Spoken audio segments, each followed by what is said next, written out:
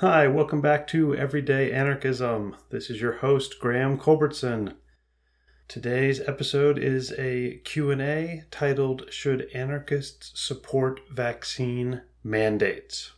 I've decided to do the Q&As differently. I was really hoping to have every other week be sort of a response to listeners about the previous week, because I just liked the idea of a back and forth, a conversation. But questions keep coming in, and most of them are still about episode 1 and the general ideas of anarchism. So, I'm going to give up the dream for now of doing the episodes that way, and just every other week will be a Q&A, and I will just pick some questions that seem useful and valuable and go together well, and will answer them. But before I get to that, some updates. The big update. I have a website, and it is just everydayanarchism.com. So if you have a chance, check it out. This means I am also ready officially to go into growth mode with the podcast. So if you would like, you can give me your email address, and I am going to start a newsletter. I think I'm going to call it Anarchist Hot Takes. So if you sign up, you'll get that newsletter. It's totally free. You do not have to give me any money to sign up for this newsletter. But as you may recall from the first episode, I am also asking for financial support. I'm not going to do advertisements or sponsorships for this podcast. So if it's going to stay alive, I need financial support. I've already gotten some money come in from people. Thank you. That is so generous. And I'm going to try and keep this podcast alive simply by asking you, if you like the podcast, to pledge, ideally monthly. I think the basic idea would be $5 a month. If enough people give $5 a month, I can run this podcast forever. So just think about, is this podcast valuable to you? Is it $5 a month valuable to you? Then come sign up. If not, but you still enjoy listening to it and you want to support it, tell your friends, share it on social media, write a review on Apple Podcasts, especially a 5-star review. I think the average review on Apple Podcasts is a 5-star review, so a 4 is actually a below average review. So 4 is a nice number. It's the equivalent of a B+. I'm a teacher. If you give a student a B+, they freak out. And you're like, B+ is good. It's above average. It means you did good work. But the students are actually right. Colleges and parents do not view a B+ as a good grade. So a B+ is a bad grade, even if I, as the teacher, thought it was a good grade. And I think that's how it works for 4 out of 5-star reviews on Apple Podcast. You might view 4 out of 5 as a good score, and I do too. It's like, hey, great, this person evaluated me quite highly, near the top. But I think listeners, they want to listen to a podcast with a 4.9 rating, not a 4.2 rating. 4.2 is like, ugh, that sucks. That's basically a B+. So that's just how that works, unfortunately. So with that out of the way, I should say I also have an Instagram account. It's going to be awesome anarchist quotes with amazing backgrounds from William Morris, who was an anarchist and also a really, really, really beautiful textile designer. So that'll be fun. And I also have some designs, including some of those William Morris designs, on this website, TeePublic, which is a place, it's a print-on-demand place. I think they do really good work. I bought some of the shirts myself. I'm happy with it. If you buy those shirts, I get a small amount. So that definitely helps the show for you to buy the shirts.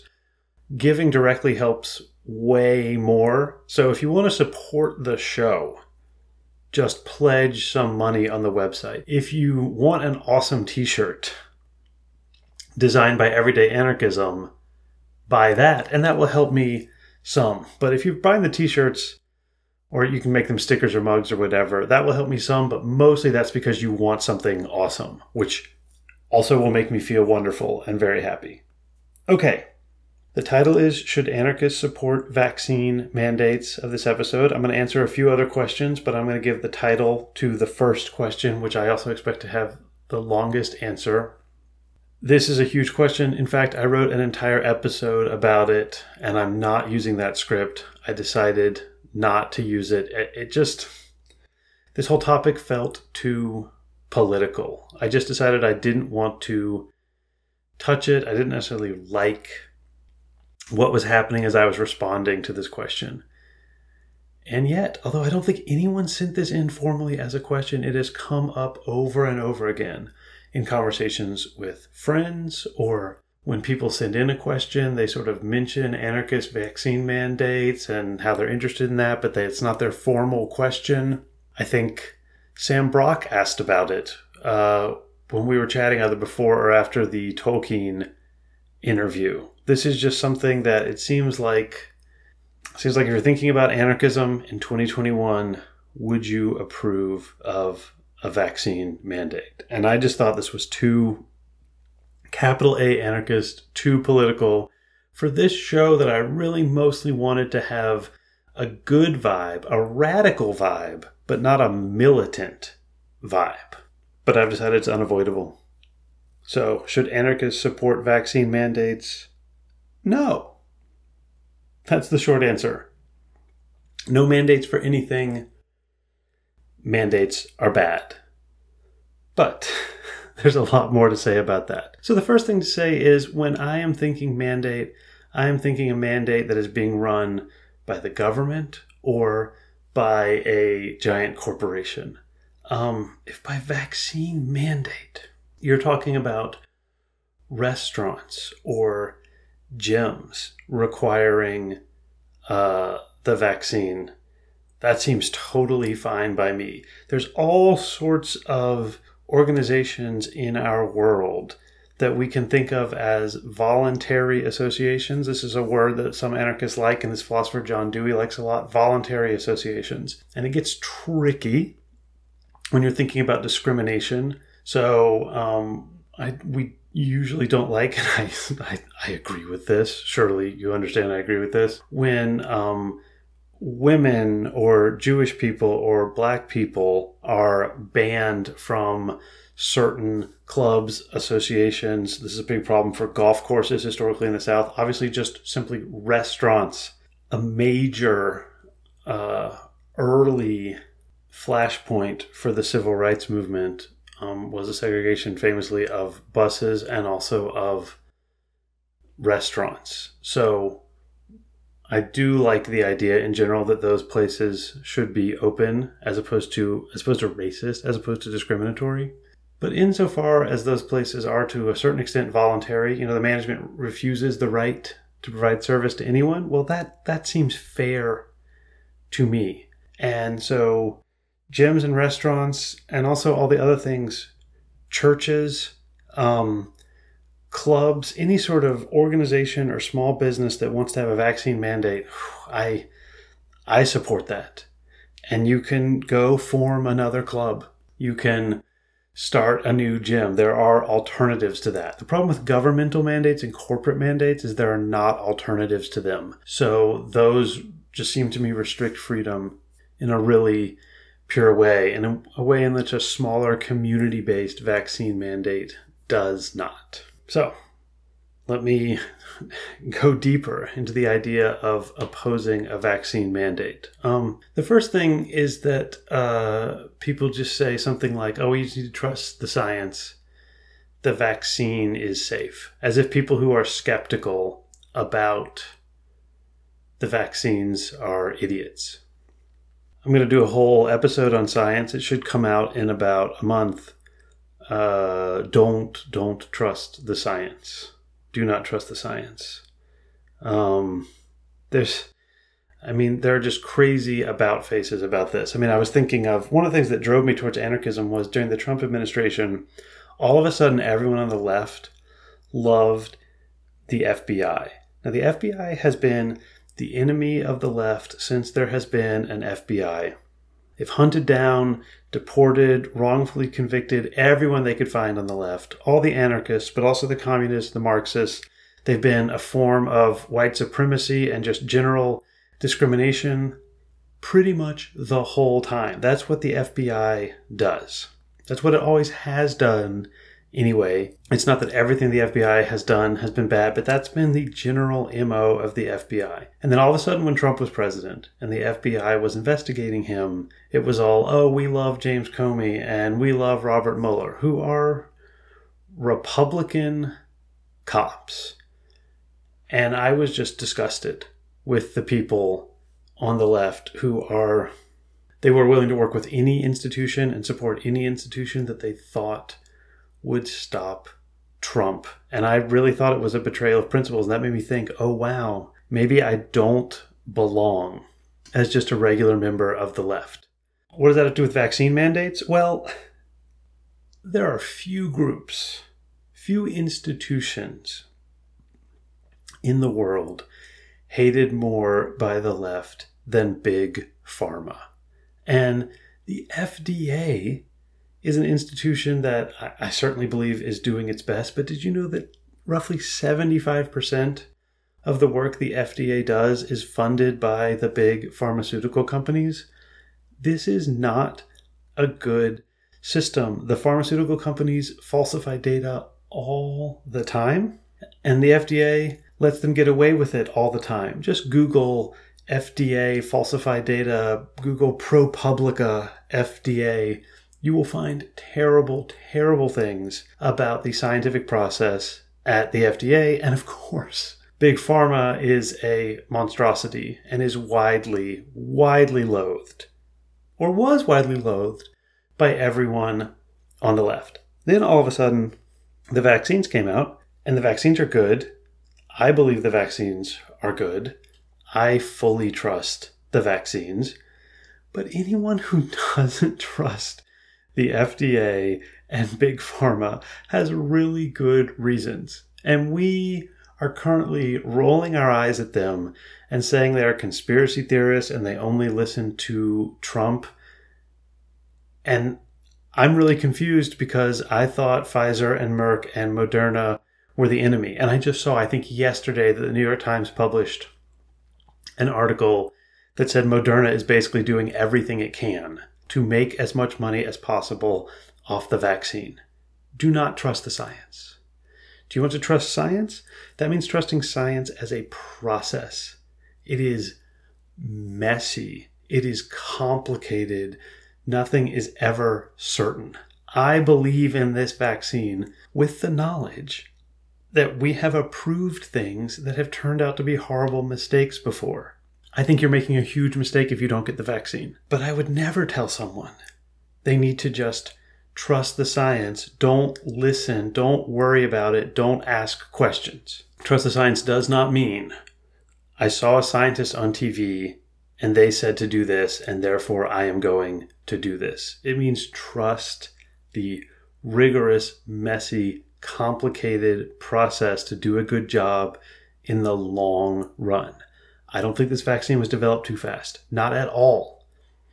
But if you do think this vaccine was developed too fast, that is a reasonable position. I think you are wrong, but that is a reasonable position. And I understand the desire to get back to normal.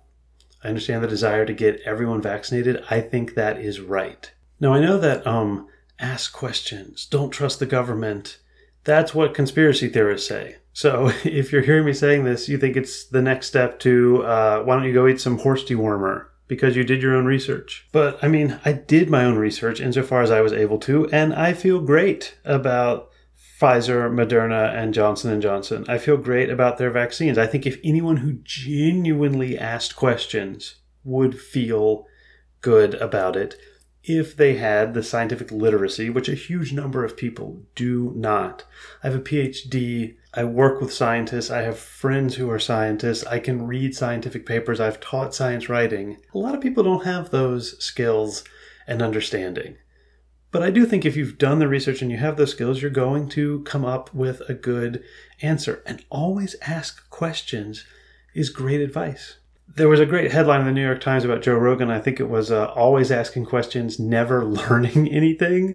So there's a conspiracy theorist version of always asking questions, which is bullshit, which is like, I don't know, man, those vaccines, I don't know, but you can definitely 100% eat the horse dewormer and you will be totally fine.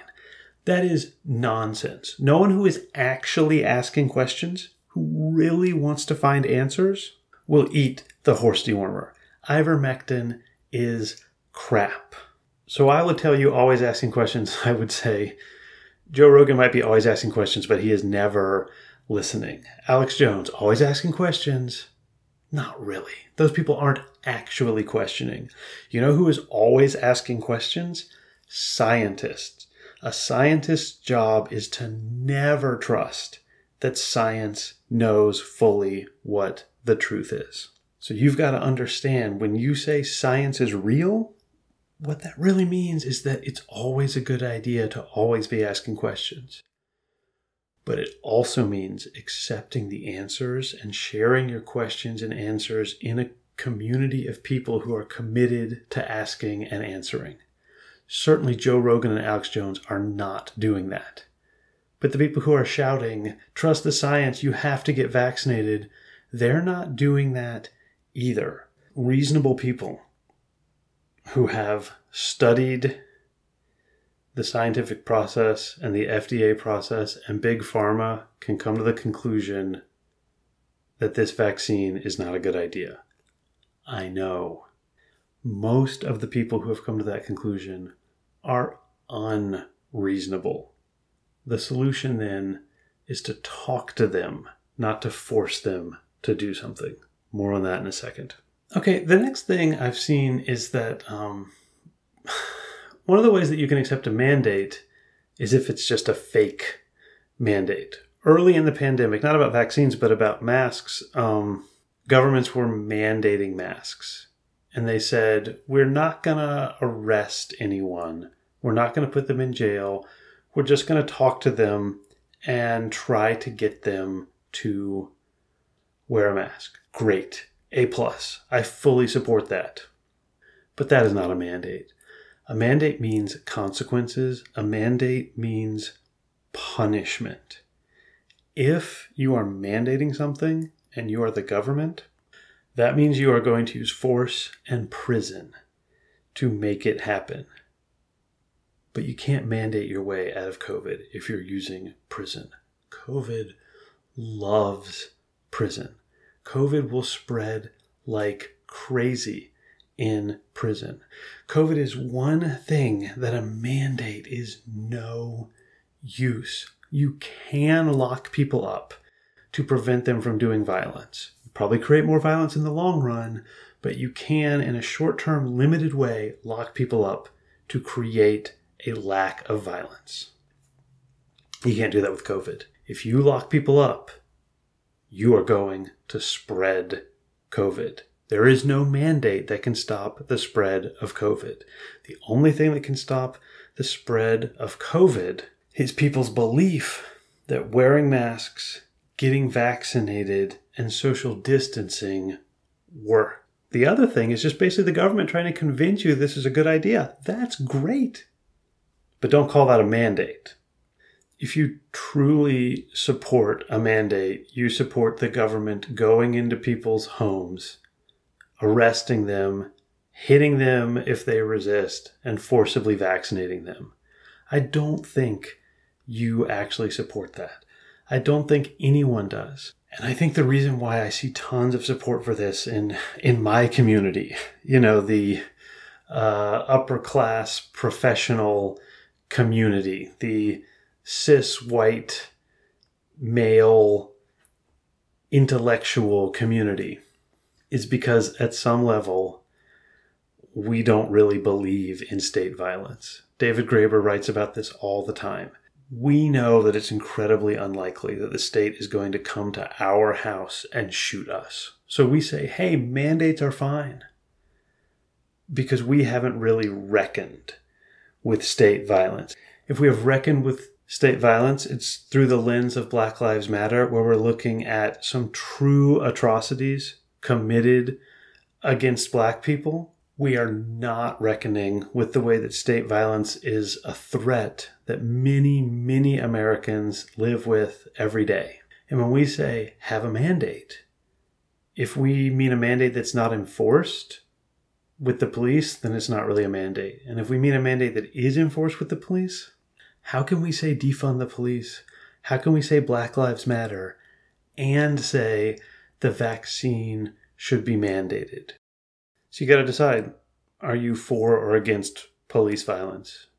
Because if you're against police violence, you are against a real mandate. And if you are for the government advising everyone to get a mask on and get the vaccine and get socially distant, then I'm with you.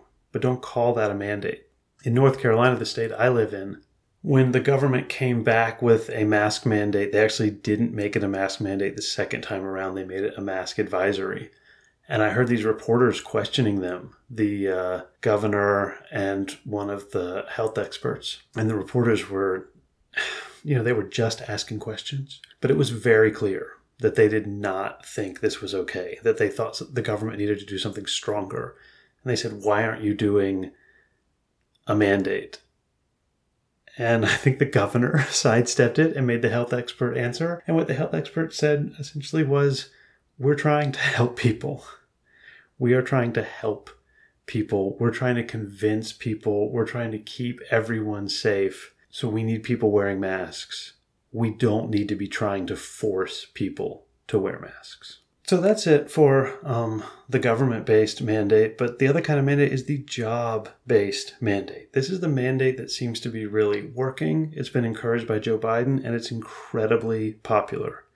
Your company can just fire you if you are not vaccinated. This sounds great. I mean, it's incredibly sensible because otherwise you will come to work and get people sick, and it is terrible and awful and dangerous to be unvaccinated.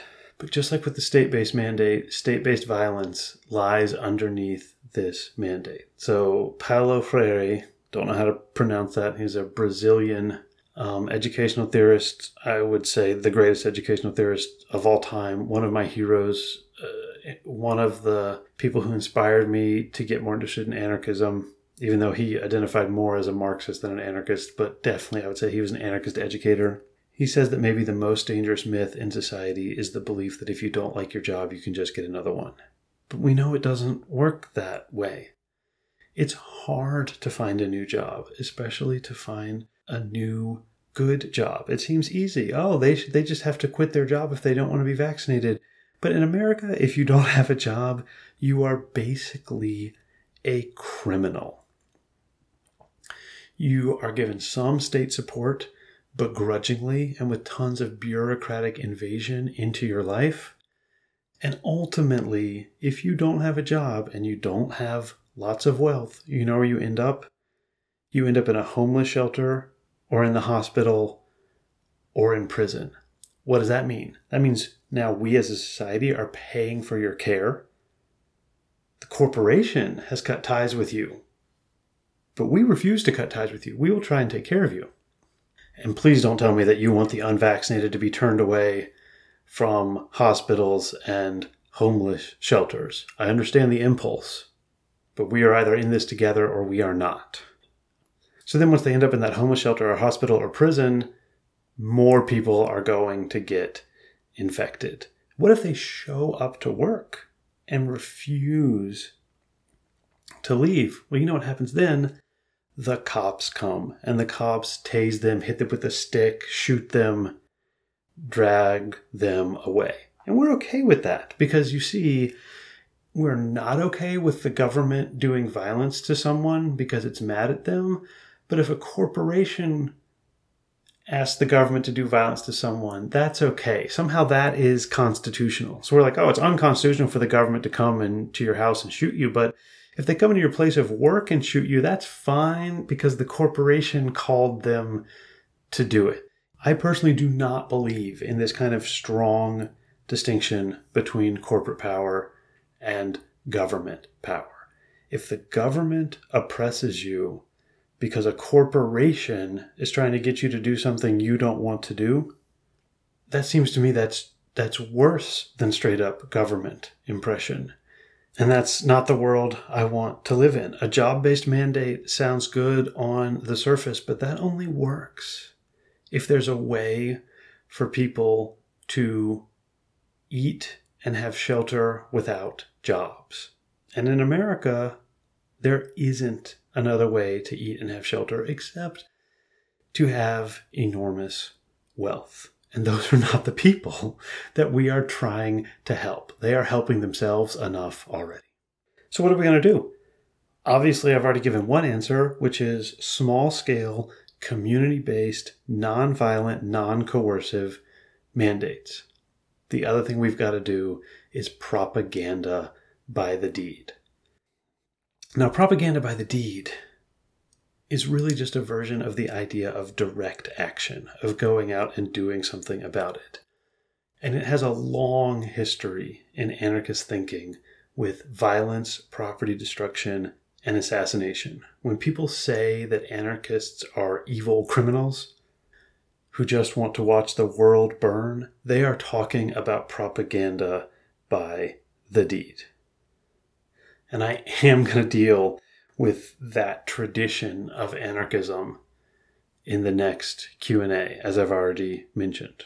But this is everyday anarchism. I'm not going to advise you to do violence and break windows. I don't even know how you could do violence and property destruction to fight COVID. Here's what you can do, which is try to help people get vaccinated. Oh, I do need to say propaganda in the late 19th century, it hadn't been tainted by the idea of lying yet. That really comes with the Nazis, the idea that propaganda is lying.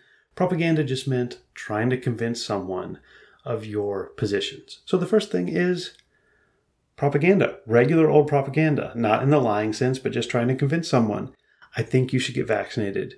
If you are not vaccinated, I think you should get vaccinated. I think it's a good idea.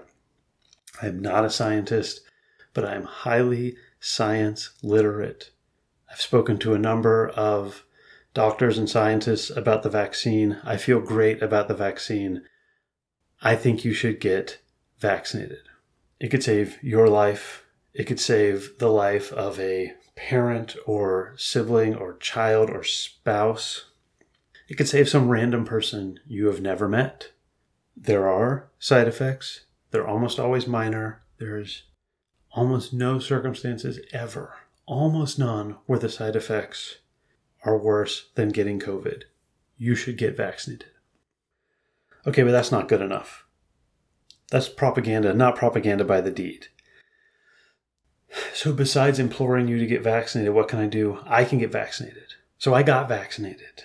So yes, I did it myself. I took this risk on to myself. What else can you do? If you have gotten vaccinated and you're not planning on podcasting, help people get vaccinated.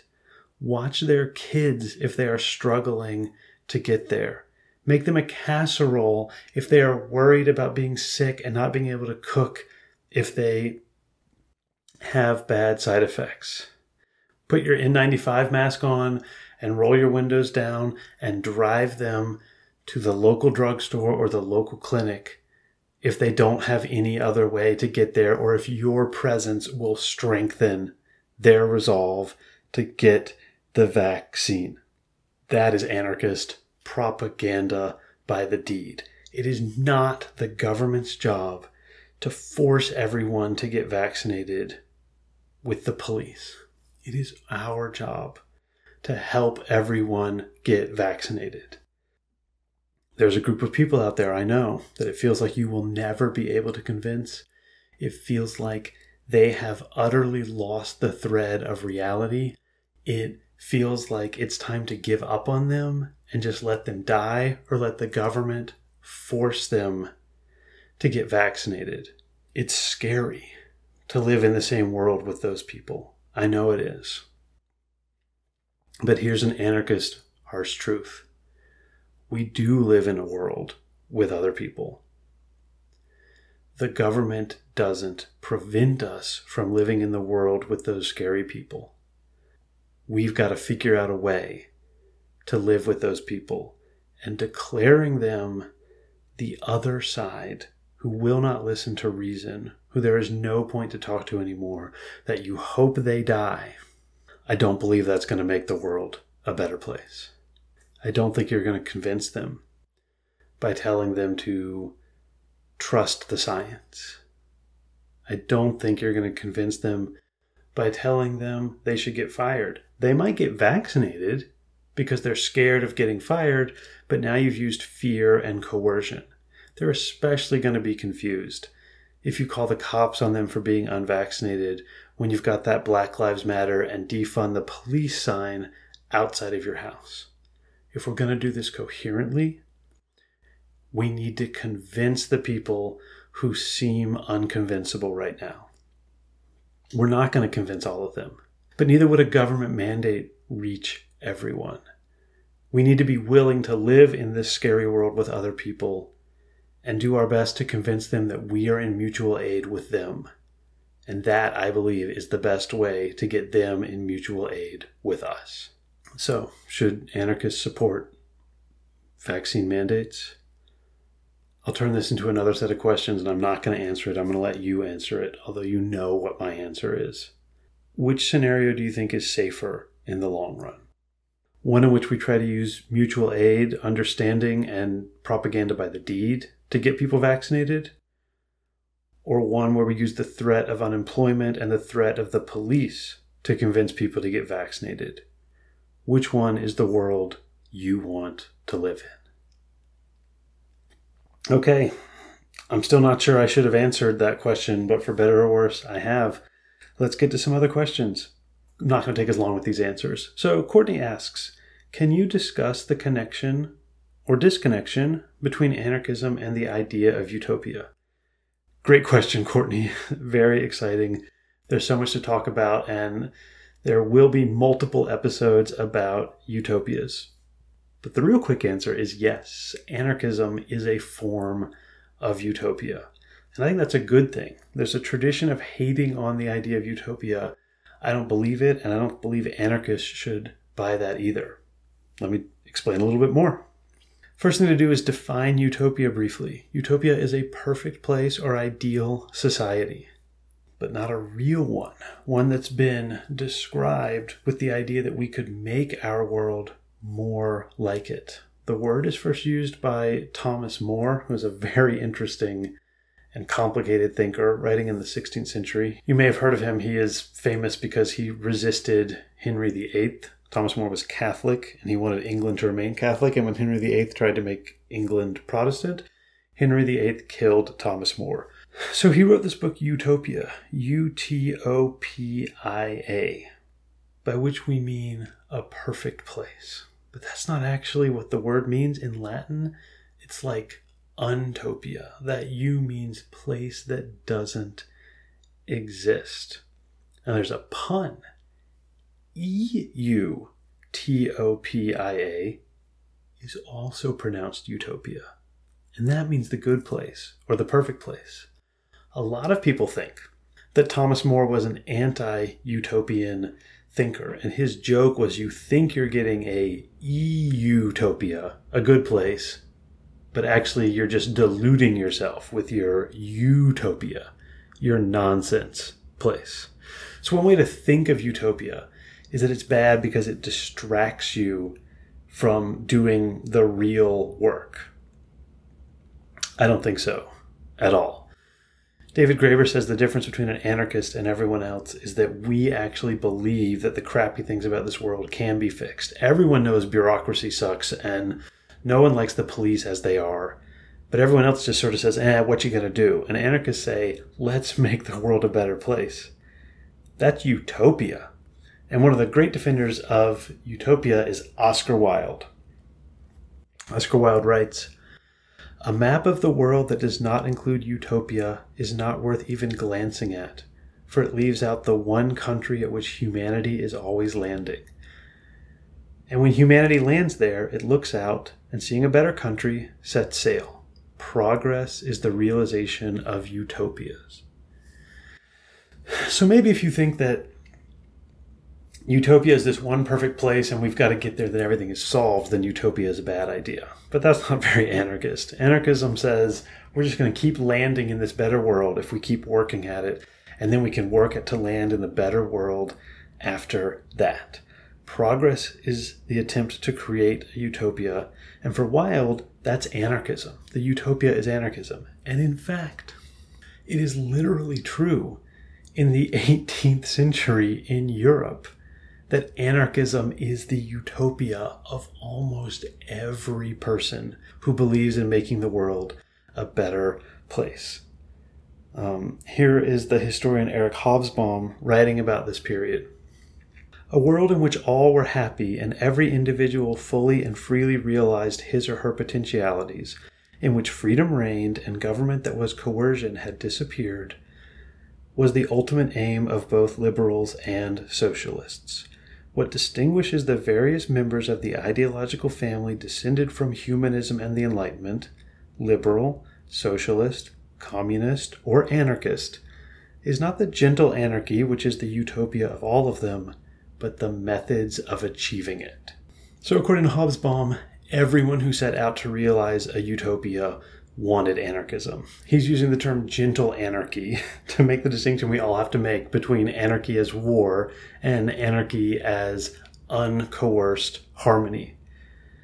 The only difference between anarchists, as opposed to the Marxists, socialists, liberal Democrats, libertarians, etc., is that anarchists think that anarchism is how you get anarchism.